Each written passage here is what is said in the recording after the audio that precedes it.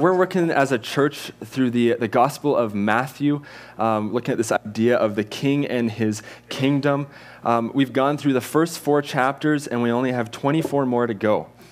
So we've looked at the genealogy of Jesus. We've looked at John the Baptist preparing the way for Jesus' ministry. We have looked at Jesus going into the wilderness and being tempted. And then last week, we looked at Jesus starting to begin his ministry. He's going around to different regions, and he's starting to preach and to teach, and that's basically where we left off last week. And so if you've missed any of those messages, we do post them on our website and YouTube. But this week, we are getting into our first teaching discourse of Jesus in the Gospel of Matthew. And it's going to take us some places. If you've read further in the book, you know that there's going to be some topics that may bring us out of our comfort zones, and that's okay. Jesus considered it really important to preach about, and so we're going to do the same thing. Today we're going to look at the greatest sermon ever preached, the Sermon on the Mount. It is about 3 chapters long. We're just going to do the first 12 verses, and we're going to be talking about everything in the next few weeks, from murder to adultery, divorce, giving, praying, judging, possessions, fasting, and more. But what we need to realize at the very beginning is that the Sermon on the Mount is not written for unbelievers. It's written to you. It's written to disciples of Jesus. It's written to believers. And so the Sermon on the Mount is going to be a punchy sermon. It's going to be offensive to most of us in some way or another. And it's going to both confront religious tendencies and irreligious tendencies. It's going to say things like, these people are in the kingdom and these people are out of the kingdom, and it's always going to be surprising who that is. And so it will be a fantastic opportunity as a church to have God shape our hearts, if your heart is open to it, which I'm praying that it would be. So we're just going to start with the first 12 verses. If you have a Bible, open up to chapter 5, verses 1 to 12. If you don't have a Bible, we have lots of free Bibles at the back. Feel free to take one home, give it to a friend. There's also some really great Bible apps out there. One of the ones that I really like is YouVersion. You can put it on in your tablets or phones, and there's lots of good Bible reading plans and things that are with that, and tools for studying. So, Matthew 5. I'm reading from the CSB translation. It'll be on the screen. It says, "When he saw the crowds, he went up on the mountain, and after he sat down, his disciples came to him. Then he began to teach them, saying, 'Blessed are the poor in spirit, for the kingdom of heaven is theirs. Blessed are those who mourn, for they will be comforted. Blessed are the humble, for they will inherit the earth. Blessed are those who hunger and thirst for righteousness, for they will be filled. Blessed are the merciful, for they will be shown mercy. Blessed are the pure in heart, for they will see God. Blessed are the peacemakers, for they will be called sons of God. Blessed are those who are persecuted because of righteousness, for the kingdom of heaven is theirs. You are blessed when they insult you and persecute you and falsely say every kind of evil against you because of me. Be glad and rejoice, because your reward is great in heaven. For that is how they persecuted the prophets who were before you.'" We'll stop there. So verse 5, Jesus starts the Sermon on the Mount by going up a mountain, and oftentimes really important things happen up on mountains. And so Jesus, he sits down with his disciples, and other people come, and he begins to teach. And this Sermon on the Mount is really focusing on your heart. And that's really important to know, because there's 2 opposing responses that I want to bring to your attention that can easily lead us away from understanding the point of Jesus' sermon. And it's both religion and irreligion. And I've referred to these terms before, but for the religious, you may look at the Sermon on the Mount, you may look at the teachings and think, okay, here's a bunch of Christian ethics and rules that I must do perfectly for God to ever love and accept me. But we know that that's not true. A few weeks ago, we were introduced to the Pharisees and the Sadducees, and they strive constantly to follow rules. They're constantly trying to earn salvation to God. And so the Sermon on the Mount is going to confront religiosity and say, you who are religious, you're not even close to righteousness. You might have not murdered someone, but if you hate anybody in your heart, then you've committed murder in your heart. So no matter what, you are guilty of sin. And so Jesus is over and over going to take it deeper and further. And he's going to teach us that outward actions don't necessarily mean that your heart is in the right place. And that can be the danger. You can give money, you can serve, you can help people, you can lead a Bible study, but if it doesn't mean anything, if the attitude of your heart is not in the right place. Now, on the other hand, you may hear the teachings of Jesus and think, okay, well, that's unattainable. Why even bother? Like you don't even begin to understand how far short I have come to the teachings of Christ. You don't understand how long the list of people I've murdered in my heart is. And so here's the danger for the irreligious. Because you acknowledge that you're unworthy of the teachings of Jesus, and that's a good start. But where irreligion comes in is when you say, I'm not even going to bother trying to live a different life. Jesus died for my sins, now I'm free to live however I want. I can look exactly like the world. Nothing needs to change in my life because Jesus will just always forgive me. And that response is just as far away from God as the religious person. And so the question I have always for the irreligious person is, what difference does Jesus make in your life?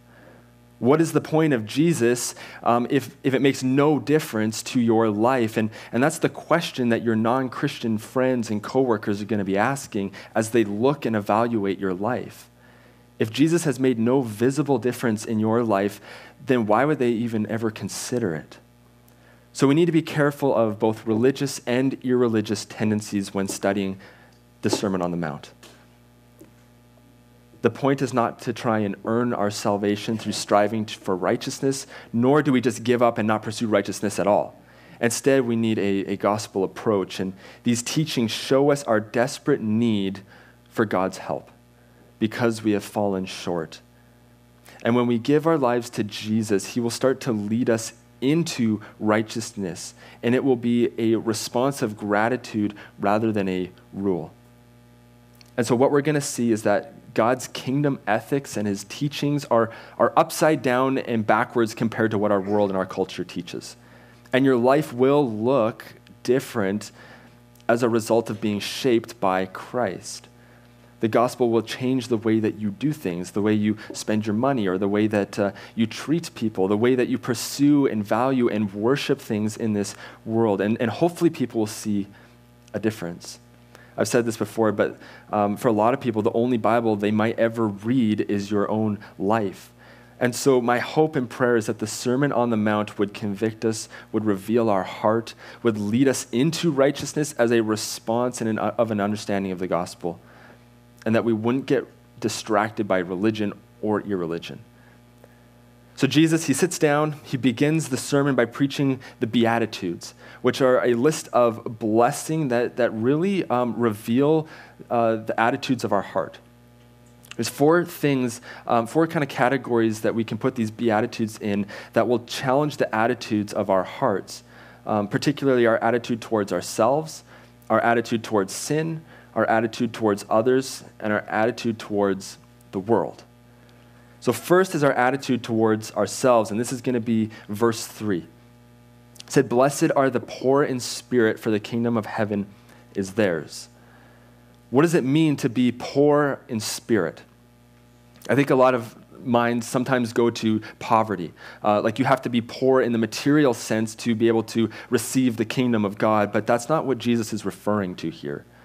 Poor in spirit is the spiritual posture of your heart. One author I read said that the best way to understand this is as a humility that leads God's people to depend wholly on him. The humility that leads God's people to depend on him. That's this idea of being poor in spirit. And so to be poor in spirit is to know your need and your dependence for God, which ultimately requires humility. And so this confronts both religion and irreligion. Religion says, I don't need Jesus. Irreligion says, I don't care about Jesus. And the gospel says that we need Jesus. If you want to be saved in this life, if you want the kingdom of heaven, if you want to be blessed, your call is to wholly depend on God, which is why we give our lives and our obedience to Christ. But for some of us, there's this little thing called pride that can easily creep in. And pride happens when we begin to depend on ourselves, when we think we can do it better, or we know best, or we ultimately don't need God. And sometimes God will allow us to go through things that will reveal our prideful heart. Often painful experiences with the hope that you would repent and turn your dependence back on God where it's supposed to be. Many of you know I was part of a church planting startup in Kelowna. And because I was part of that, the fellowship, which is our denomination, had me connect with lots of other church planters, and they brought us to different conferences and training events and different cohorts. And I started to hear a lot about this idea from veteran church planters of the Great Weakening. I was like, what's the Great Weakening? Here's what it is. A lot of church planters, I'm using church planting as the example, a lot of church planters go into starting a church with a little bit of pride. There's often this thinking that they will change the world, or they're going to revitalize and reimagine the local church. They're going to launch a service and it's going to be huge, and every church that exists currently is not doing it right. Almost every church planter I've ever met has gone in with that attitude, and our team wasn't far from that, which is obviously wrong. And arrogance and pride are not the posture that we are called to have. But God will then often bring about the great weakening to humble that pride. And God did it with the three of us on this leadership team. He allowed us to go through some really intense spiritual warfare, some incredible disappointments, many unmet expectations. And after about 2 years, we came to a point where we said, Lord, we cannot do this. And of course, God knew that, and he showed us and revealed some things in our heart and revealed some pride. And he showed us that we cannot start a church without wholly depending on God. Because depending on ourselves never worked. The great weakening was God allowing us to go through some hard things to knock us down a few notches so that we would depend fully back on him. And that's what we ended up doing. And it was hard, but it was actually a grace. Some of you have gone through a great weakening in your own life. Some of you are going to go through a great weakening in your life. And it can be a blessing if you see it that way. God will reveal where your heart is at, where pride has crept in, and the response from us must be repentance. He's looking for you to be poor in spirit, to wholly depend on him fully. He says, blessed are those who are poor in spirit, for the kingdom of heaven is theirs. Those who humbly and wholly depend on God, the kingdom of heaven is yours. So do you have the right attitude in your heart towards yourself? Do you have a heart of humility? Are you dependent on God? The second attitude, and this is from verses 4-6, is our attitude towards sin. It says in verse 4, blessed are those who mourn, for they will be comforted. Blessed are those who mourn, for they will be comforted. What does that mean? On the one hand, it does refer to God comforting us in grief. And we use this verse actually quite often. But on the other hand, it's more specifically refers to our attitude towards sin. Do we see the sin the way that God sees sin? The religious tend to say, if I do enough good things, it will outweigh the bad things. And their heart towards sin is that I don't need God's help to atone. The irreligious tend to say, I can sin because it'll just be forgiven, and the attitude of the heart is in no regard for the sacrifice. The gospel says, look what your sin has done to Christ. To mourn over sin is not to just say, whoops, I got caught. You think about a child who gets caught with their hand in the cookie jar. The kid is not sorry for the sin. They're sorry that they got caught because they still want the cookie. If we are covering our sin or defending our sin or minimizing our sin or just saying, sorry that we got caught for the sin, the attitude of our heart is still in the wrong place. To mourn over sin is to despise it, to be broken up about it, is to be upset that it ever got that far. And so why do we mourn the sin? Because it costs you separation from God. Because it costs God his life. Sin hurts the people that you love. Sin hurts you. Sin hurts your Savior. And every time you sin, you need to remember that Jesus had to painfully suffer for that on the cross. And that should cause us to mourn the sin and what it did to our Savior. But Jesus, he gives us hope. He doesn't leave us in the mourning. The Beatitude then says that you will be comforted. And so if our attitude is in the right place towards our sin, God will bring comfort. And what is that comfort? Well, it's his grace and his mercy towards us. It's the comfort of knowing that we've been forgiven and saved even though we don't deserve it. It's the comfort of knowing that we don't have to bear the eternal consequences of our sin, that Jesus has done all of that for us. So here's the question for you. Do you mourn your sin? It says, blessed are those who mourn, for they will be comforted. Verse 6 says, blessed are those who hunger and thirst for righteousness, for they will be filled. When we turn from sin, when we have the right attitude towards sin and we mourn over it and we turn from it, the amazing thing is that Jesus blesses us by filling that void that was once filled with sin with righteousness. And again, it's a posture, and it's a posture as a result of the gospel working in our lives. It's, Lord, because of what you have done for me on the cross, I hunger and thirst to live your way. Lord, I want to live in the kingdom the way that you've set out and designed for us to live. And so the Lord says you will be filled if that's what you're looking for. And my hope is that as we work through the Sermon on the Mount and all the teachings that are in it, is that it would fill us with righteousness. I hunger and thirst for it. That there would be joy in living the way that God has called us to live, not to earn anything, but as a response to our salvation.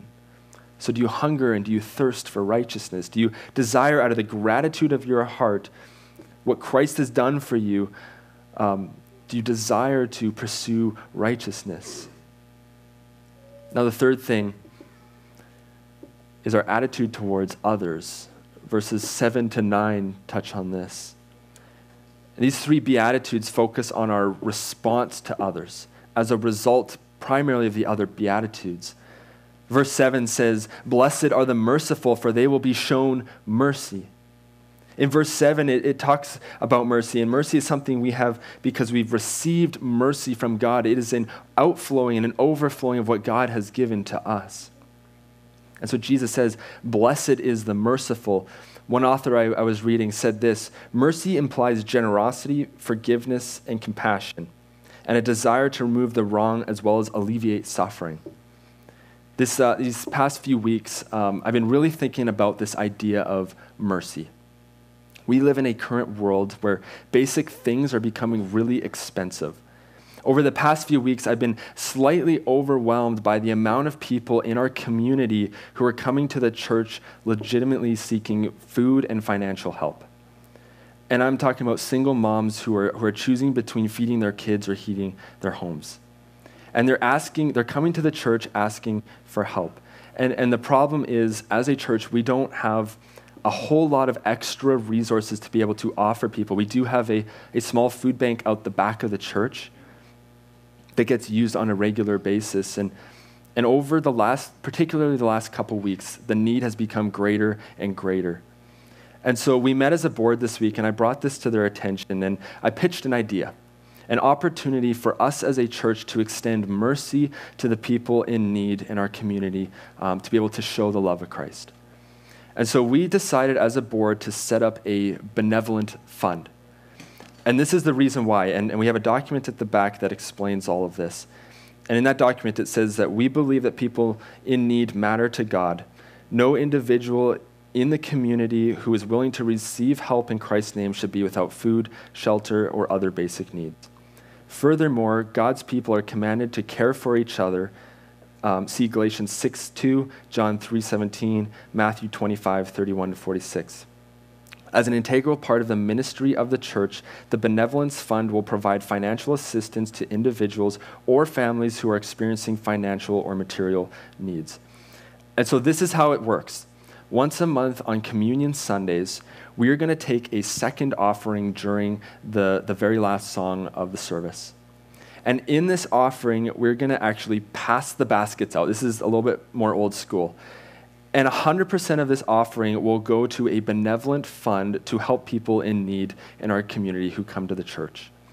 And they don't have to be part of the church to be able to receive this fund. And what we're asking is if you, and prayerfully consider this, but if you give to it, is that you don't redirect from your current giving to general. This fund is specifically above and beyond current giving if God is leading you to do that. You can also give online. You just put benevolent in the notes there. And here's the deal. We can only give what is available in that fund. We hope to be able to share lots of stories around it. We hope to show the love of Christ through it. We are praying that there will be discipleship opportunities through it. And if you want to understand some more details around it, there's a 4-page drafted document that will be voted at the next meeting. But it goes through sort of the logistics, and we are still working it out. And you can kind of get an understanding of how it's going to work. We're not just handing money out. There is a specific process and procedure, but we want to be a generous church, a merciful church, and a church that is willing to help people who are struggling. And so if you have any questions around it, I'm happy to talk to you about that after the service. The board had agreed that we implement the offering today. So we're going to begin that today, and it will go to a separate fund that'll help people. It says, "Blessed are those who are merciful, for they will be shown mercy." And I want that blessing for our church.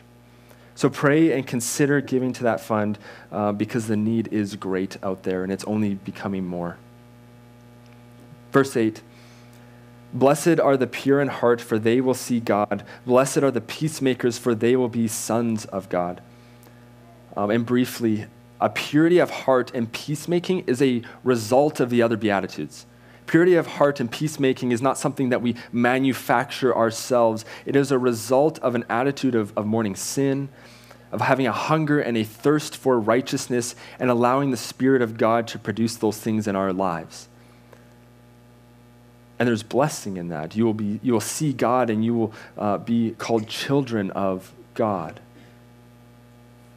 Now, the fourth attitude is that of towards the world. And this is from verses 10 to 12. It says, "Blessed are those who are persecuted because of righteousness, for the kingdom of heaven is theirs. You are blessed when they insult you and persecute you and falsely say every kind of evil against you because of me. Be glad and rejoice, because your reward is great in heaven, for that is how they persecuted the prophets who were before you." The call here is to have an eternal perspective. It's not easy being a Christian in our society. And whether you like it or not, there's always going to be conflict between Christians and the world until the day Jesus comes back. And why is that? Because our attitudes are different. Our hope is different. Our eternity is different. And what we find satisfaction in is different. How we treat people is different. The way that we love people is different. And as a result, people are going to look at the way you live your life with hope, and they're either going to want it for themselves or they're going to be deeply bothered and troubled by it. And if people call you names, if they criticize you, when they try to pressure you into stumbling, or they do things to hurt you, remember that you have a hope of eternity. You are blessed, and the promise of the kingdom of heaven is yours. And Jesus says there's a reward in heaven, and it will be great. It will not compare to what you will go through on this earth. So don't let the world take you down. You have a hope in Jesus that is greater than that. The other thing is pray for them. God can break through the hardest of hearts. So keep praying for those who persecute you. And know that you're also not alone in the persecution. The Bible is full of people being persecuted because they were following Jesus. All the disciples died as a result of following Jesus. It is the cost of following Christ, but Jesus says, "Blessed are you when you are persecuted." I'm going to invite the worship team to come back up. Those are the Beatitudes, and there's obviously much more that we could unpack in each one. And I would encourage you to just keep studying them. And as I wrap up, I want you to consider this question this week. What is the attitude of your heart? the Beatitudes surface your heart. And that attitude of your heart is really important when we get into some of the more difficult teachings that Jesus is going to start to preach. And so this week, I want you to consider your attitude towards yourself, your attitude towards sin, your attitude towards other people, and your attitude towards the world. Let's pray. Father, thank you for the teachings of Jesus. Lord, that they challenge us and move us deeper. Lord, would you use the Sermon on the Mount to shape our hearts and our attitudes, that they would be in line with your kingdom. Jesus, would you reveal the attitude of our hearts? Help us to consider the attitude that we have towards ourselves, towards sin, towards people, and towards the world. Pray that you would help us to be a church that's shaped by your mercy towards us. Father, we worship you because you are the only one that is worthy of worship. Thank you that you love us. Thank you that you died for us. We lift this rest of this time to you, and we pray this all in your powerful and holy name. Amen.